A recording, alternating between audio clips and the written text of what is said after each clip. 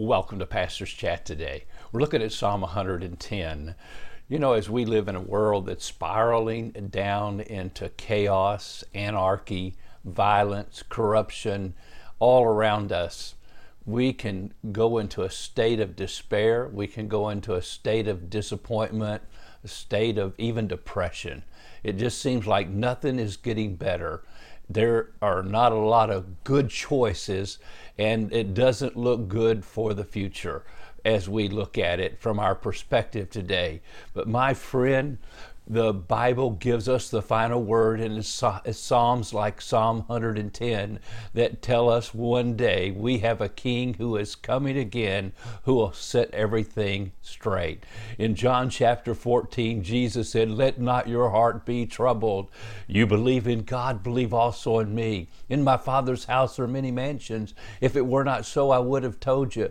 I go to prepare a place for you, and if I go and prepare a place for you, I will come again." Well, that's what Psalm 110 is about the king who sits on the throne. His name is Jesus. He is seated at the right hand of the Father.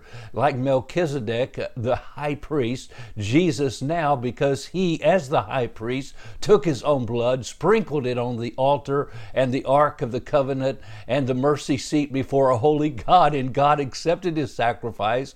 Now we have an advocate in heaven, Jesus Christ, the righteous one. He ever lives to make intercession for us. And my friend, the promise here in Psalm 110 is he is coming again.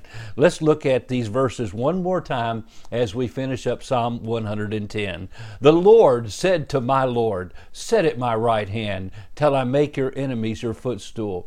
The Lord shall send the rod of your strength out of Zion. Rule in the midst of your enemies. Your people shall be volunteers in the day of your power. In the beauties of holiness, from the womb of the morning, you have the dew of your youth. The Lord has sworn and will not relent.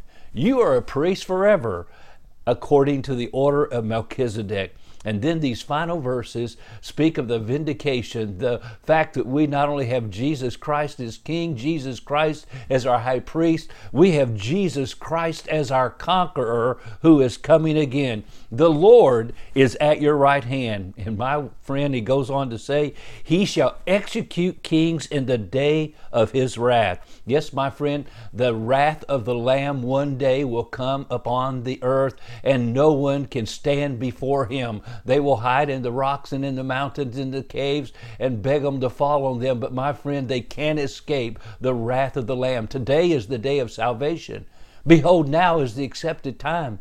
Today, God in his grace pleads with everyone to come to the cross and find hope and find peace through the blood of Christ. Find salvation even in the midst of the chaos and anarchy and violence and corruption around us. We can find salvation in Jesus Christ today. But my friend, one day when he comes again, he will come in great power. He shall judge among the nations. He shall fill the places with dead bodies. He shall execute the heads of many countries.